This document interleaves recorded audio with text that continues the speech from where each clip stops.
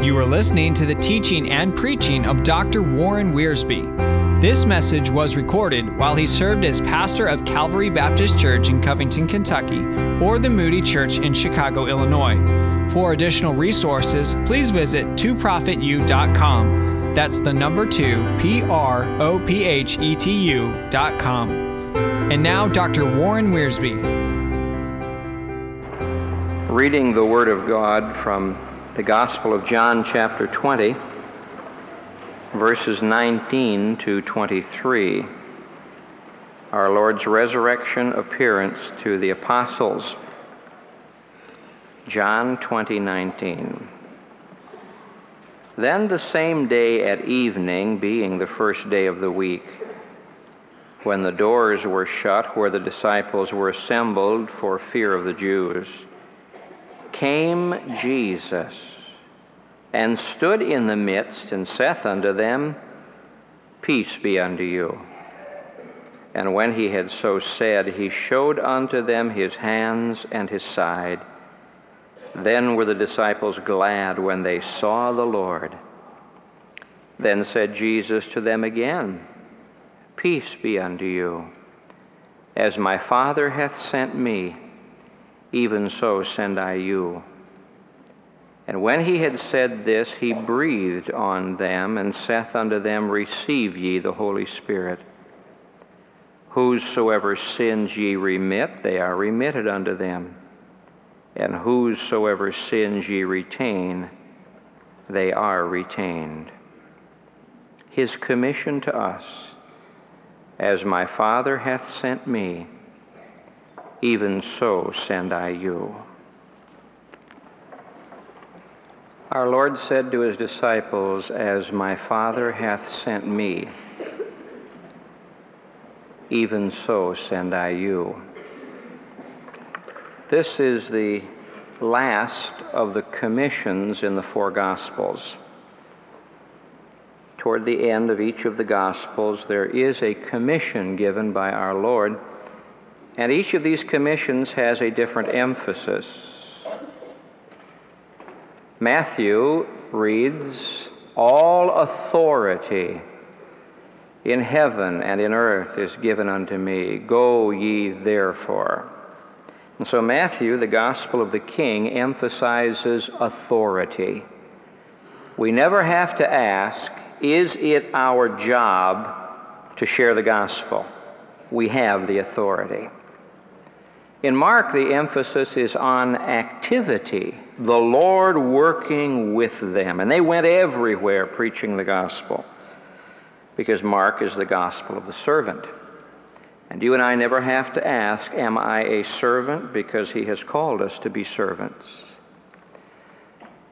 Luke's emphasis is on ability. Tarry till ye be endued with power from on high. And you and I dare not seek to share the gospel in our own strength. We must depend upon the power of the Holy Spirit. But John chapter 20 and verse 21 emphasizes not so much authority, although it's there, not so much activity, although it's there, and not so much ability, although he mentions it in verse 22. When I read John chapter 20, verse 21, when I hear the Lord Jesus Christ say to me, As my Father hath sent me, even so send I you, there comes to me a tremendous feeling of solemnity and sobriety and responsibility. If there's one word I would write in the margin of my Bible next to that statement, it would be the word audacity. The audacity of Jesus Christ saying to a group of men, fearful men, defeated men, failures, the audacity of saying to them, As the Father hath sent me, even so send I you. It seems ridiculous, but he says it. You see, we tend to take our Christian faith and opportunities for granted. We have a tendency, those of us who have been saved for a few years or more, to take for granted all of this. And a new Christian reading through the Gospel of John would come to this verse and he would get excited. He would say, Jesus is saying to me, as my Father hath sent me, even so send I you. That's amazing. And yet you and I can read it and you and I can sing it, and we can still take very lightly, very flippantly, carelessly, this whole matter of carrying the gospel of Jesus Christ to a lost world. And not just to a lost world out there, but to the lost world right around us. Whenever you find yourself taking lightly the responsibility of evangelism, turn to John chapter 20 and verse 21 and listen to the Lord Jesus say once again, as my Father hath sent me, even so send I you. Because in this statement, you will be reminded of the solemn responsibilities that we have as the people of God. Now, there are three of them. In verse 21, we have the responsibility of taking His place. In verse 22, we have the responsibility of sharing His power. In verse 23, we have the responsibility of fulfilling His purpose. And if these three responsibilities do not wipe the levity and the carelessness off of our lives, nothing will. We as Christians are joyful, but we carry responsibility in the midst of joy. We as Christians are set free, but in our liberty we carry responsibility. We as Christians walk with God, and we have the joyful privilege of fellowship with Him, but with this privilege comes tremendous responsibility. Let's look at these three responsibilities.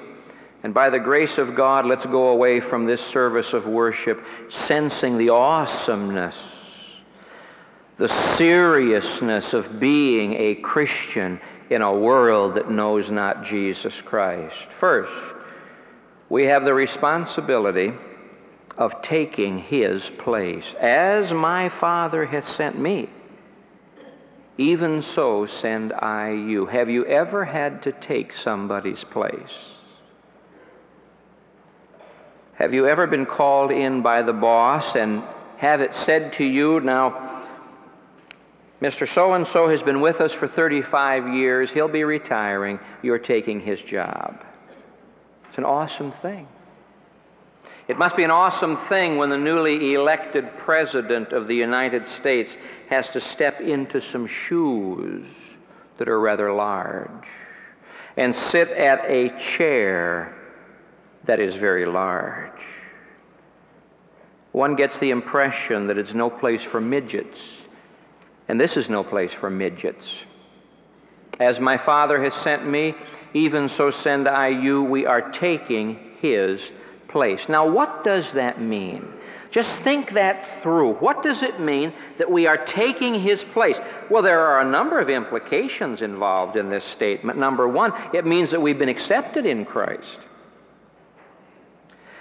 If the Father is sending the Son and the Son is sending me, then the Father has accepted me in the Son.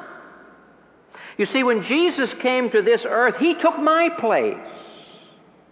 He died my death for me that I might live His life for Him. He has gone back to heaven, and the only hands He has are ours. He's not going to reach down from heaven with His nail-pierced hands and pass out a tract. He's not going to sign a check.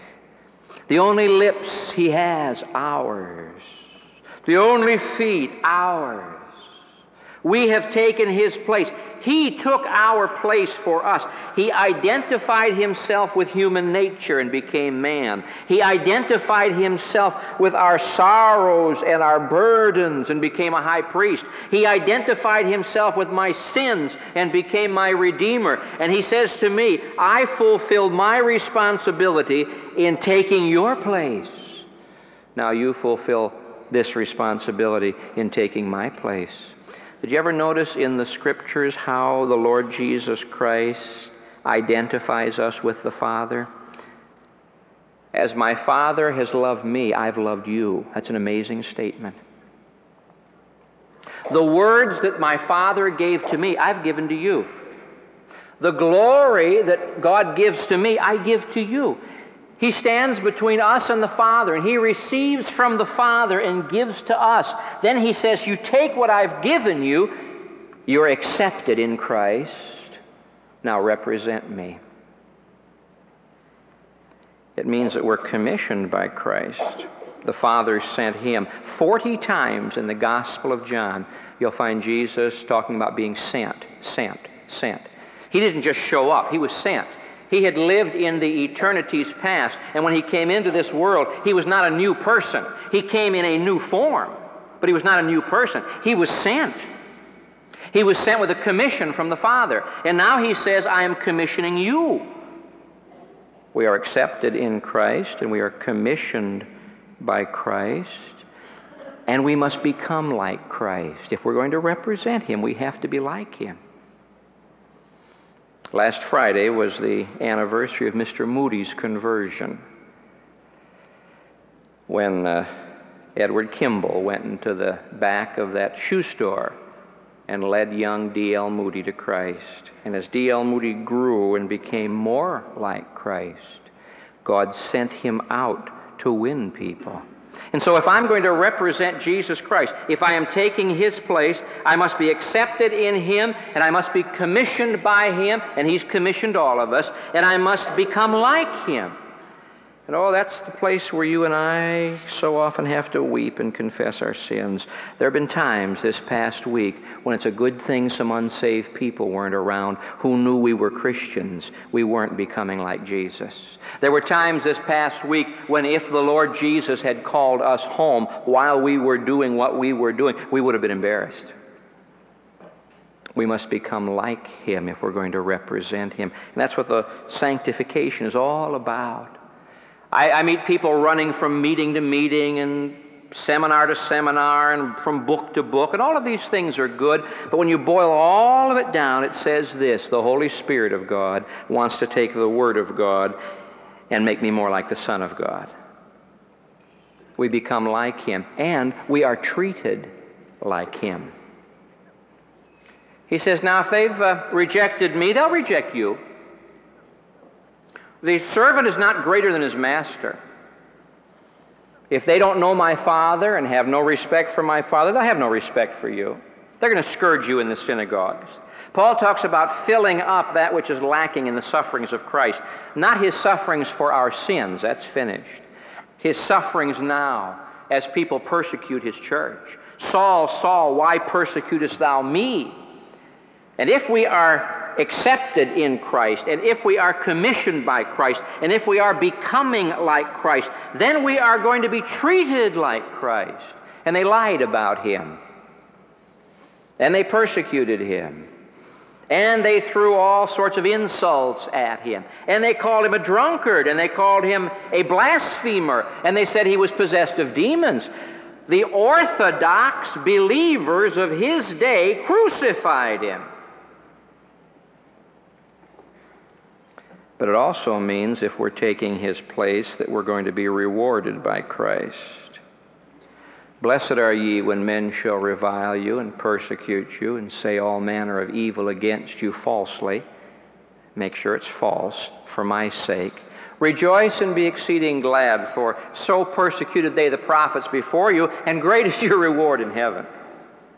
There will be rewards in heaven, and there's going to be a special reward for those who have suffered for his sake, that I may know him and the power of his resurrection and the fellowship of his suffering.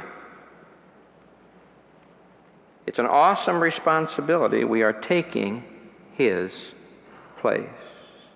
The world knows very little about Jesus Christ. All they know about Jesus Christ is what they see in us, and that's very little. The world is not impressed with our theology. The world's not impressed with our doctrine. The world is watching us, listening to us. Jesus said, "Ye are the light of the world. Let your light so shine before men, that they may see your good works and glorify your Father which is in heaven. Ye are the salt of the earth." We are taking His place. Can you imagine our Lord Jesus having arrived back in heaven, conversing with some of His angels, and they're saying, "Oh Lord, we saw as those men forsook you. We heard as Peter denied you. We saw them lock themselves into a room and hide in fear, and now you have given them the work to do?" The audacity of it. "As my Father hath sent me, so send I you." We have the responsibility of taking His place. And so when you get on the bus tomorrow morning, remember, Jesus in you is on the bus.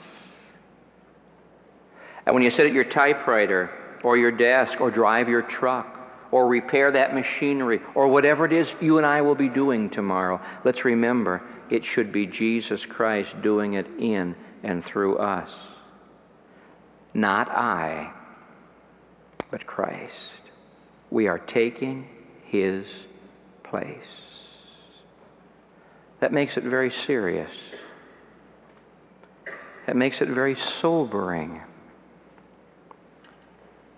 There's a second responsibility, John chapter 20, verse 22.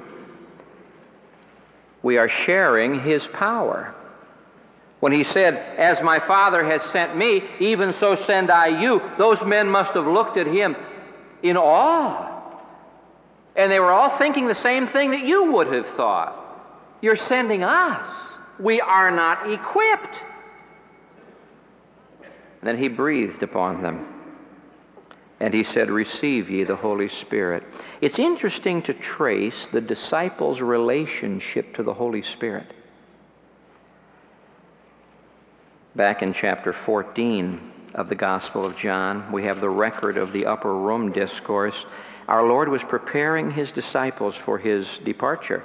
And He keeps talking about the Holy Spirit, the Spirit of truth, whom the Father will send in my name. Now, when the Holy Spirit is come, the Spirit. There's a great deal about the Holy Spirit in the upper room discourse.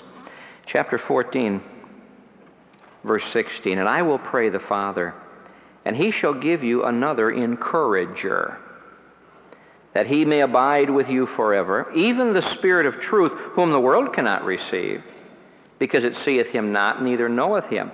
But ye know Him." Now, how did they know the Holy Spirit? He hadn't even come yet. "Ye know Him, for He dwelleth with you, and He shall be in you." The first exposure the disciples had to the Holy Spirit was when the Holy Spirit dwelt with them in the person of Jesus Christ. When our Lord was conceived, He was conceived by the Holy Spirit. The Father gave Jesus Christ the Holy Spirit without measure. He was filled with the Holy Spirit. What He did in the power of the Holy Spirit. And the disciples were able to see what the Holy Spirit can do in a human body. I find it so difficult to convince people that what Jesus did in His body here on earth, He did in the same power that's available to us. He laid aside His independent use of His own attributes. He would not act as God independently. That's why He wouldn't turn stones into bread. That's why He wouldn't jump off the temple. The same Holy Spirit who energized Jesus Christ energizes us. And they saw what the Holy Spirit can do in a person.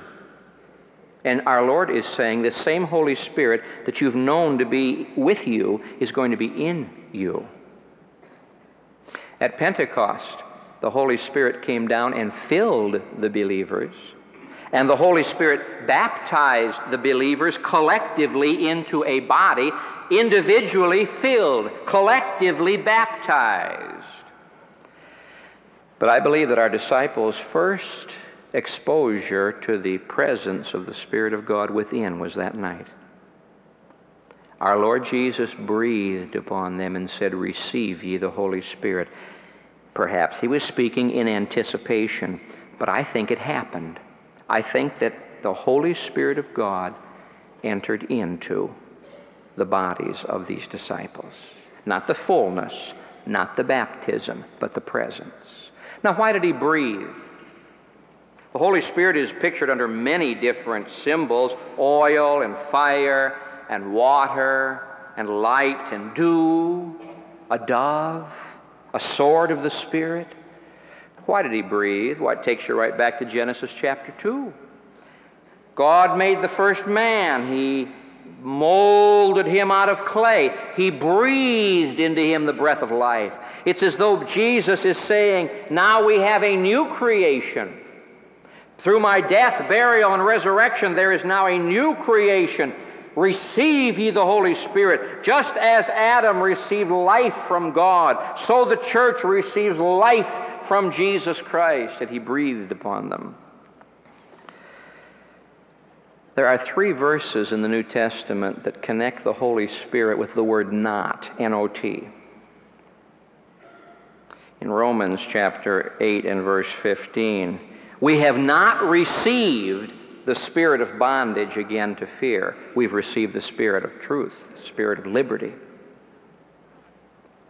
1 Corinthians 2:12, we have received not the spirit of this world, but the Spirit which is of God, that we may know the things that are taught of God. 2 Timothy 1:7, we have not received the spirit of fear, but we have received the Spirit of power and of love and of a sound mind. This is the Holy Spirit. The Spirit of liberty, not a legalistic spirit, not a spirit of bondage, a spirit of life, not a spirit of death, not a spirit of this world. Some Christians have the spirit of this world.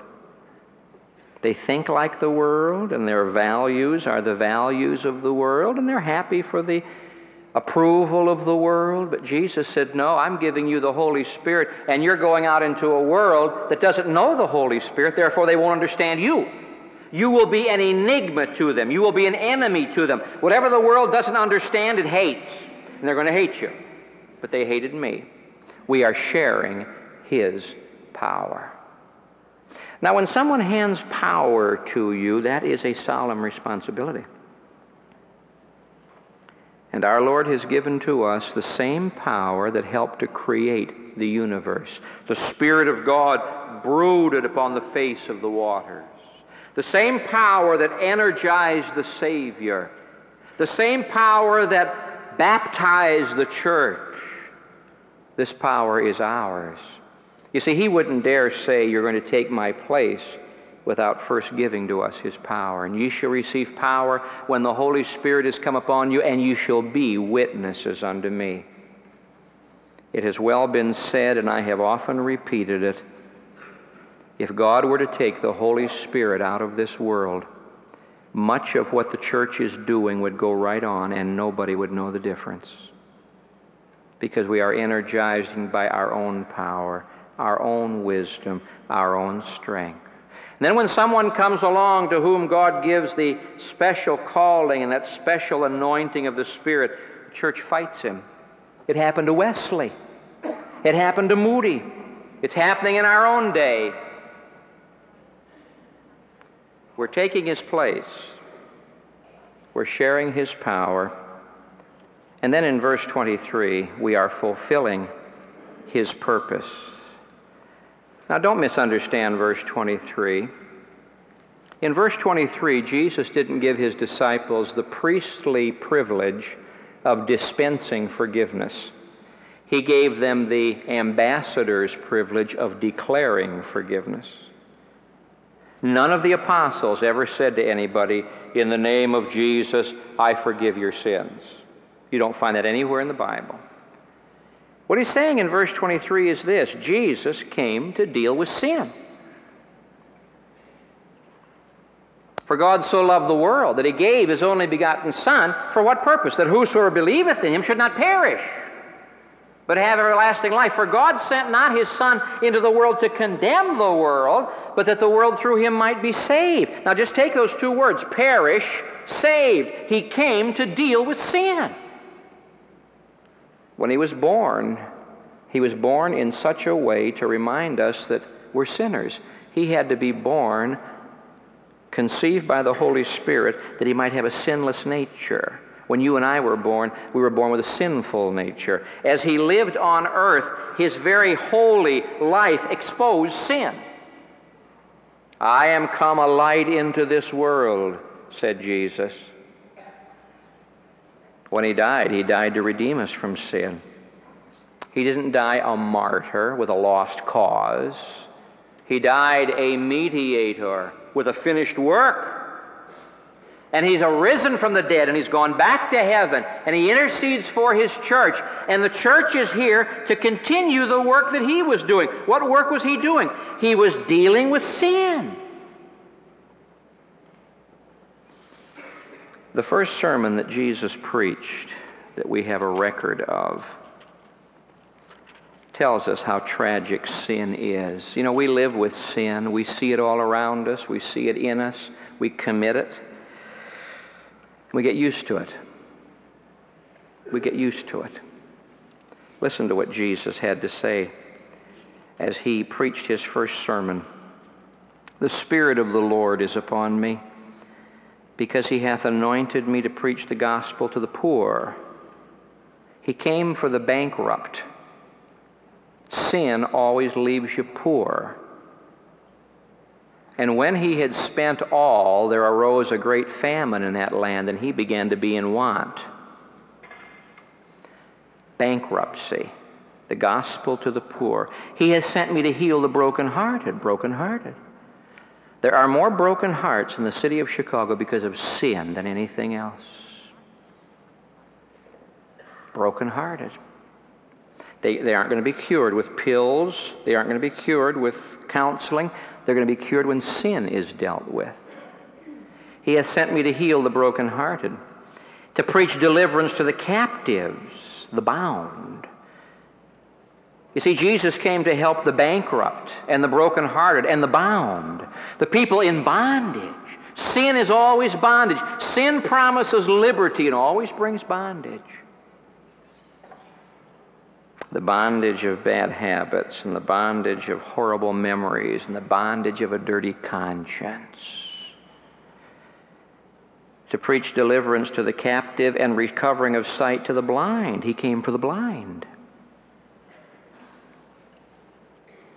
Satan has blinded the minds of them that believe not, lest the light of the glorious gospel of God should shine unto them. Blind. To set at liberty them that are bruised, the bruised. That word bruised means crushed. People are crushed. Crushed under burdens too heavy to bear. Crushed with circumstances they just simply cannot face. And Jesus said, all of this is caused by sin. Are you bankrupt spiritually? Sin. Are you brokenhearted? Sin. Bound, bruised, blind? Sin. He said, I came to do business with sin. I came to settle that problem. And you and I are a part of that. We are helping to fulfill his purpose. Now, how do we do this? We don't do it by going out and saying, by the authority vested in me, I declare your sins are forgiven. No apostle ever did that. Over in Acts chapter 10, when the apostle Peter, and if anybody should have known about absolving sins, it should have been Peter. Peter is preaching to the household of Cornelius. And here's what he says. He commanded us to preach unto the people and to testify that it is he who was ordained by God to be the judge of the living and the dead. To him give all the prophets witness, that's Jesus, that through his name Whosoever believeth in him shall receive remission of sins. And Peter opened his mouth to make the next statement, and he couldn't speak. The Holy Spirit came down. You know why? When he got to the word whosoever, all those Gentiles said, hey, that's us. And they believed, and the Holy Spirit came, and they were saved. And then Peter says, all right, you've been saved, let's baptize you. A lot of people reverse that. Peter knew better. Our Lord says to his disciples and to the others who were there in the upper room, there were others there, he says to them, I am giving you the privilege and the responsibility of helping to fulfill my purpose. I am not giving you the privilege of dispensing forgiveness. I do that. Only Jesus can forgive sins.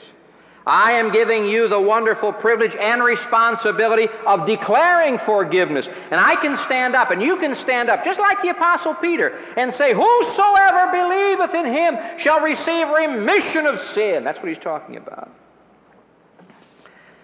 You see, Peter first told them that they were sinners, that Jesus is the judge. Then he told them that they can be saved because Jesus is the Savior. That's what it's all about. The blessed privilege of just lovingly declaring to people that sins can be forgiven. Now, this doesn't belong to a little caste of people specially ordained. It doesn't belong to any one church or group. This privilege, this responsibility has been given to all believers. Wherever we go to share the good news that sins can be forgiven. I can't think of a more solemn position than that which you and I are in. If I speak to someone here who has been taking his Christian responsibilities lightly, if you're saying it makes no difference whether or not I share in foreign missions, somebody else will do it. Makes no difference whether or not I shall help to get the gospel out, somebody else will do it. I can be a spectator. Listen to what Jesus says. As my Father hath sent me, even so send I you. We are taking his place. And someday we will give an account of what we've done. Receive ye the Holy Spirit. We are sharing his power. And someday we shall give an accounting of how we've used our gifts and our abilities in the power of the Spirit. Declare the forgiveness of sins. We are fulfilling his purpose. God's purpose in this world is to change people's lives. That sinners might be saved, that the bound might be set free, the blind might have their eyes open, the bankrupt might share in the riches of Christ, the bruised and the broken might be healed. That's why we're here. And one day we're going to give an accounting of what we've done. Have we fulfilled our responsibilities? Jesus fulfilled his responsibilities. He was able to come to the Father and say, Father, I have finished the work which thou gavest me to do. Now, I'm turning the work over to them. I pray not for the world, but I pray for them whom thou hast given me out of the world. As you have sent me, I'm sending them. The next time you're tempted to stay home from a church service because it's not too convenient, I hope you'll hear Jesus say, as my Father has sent me, even so send I you.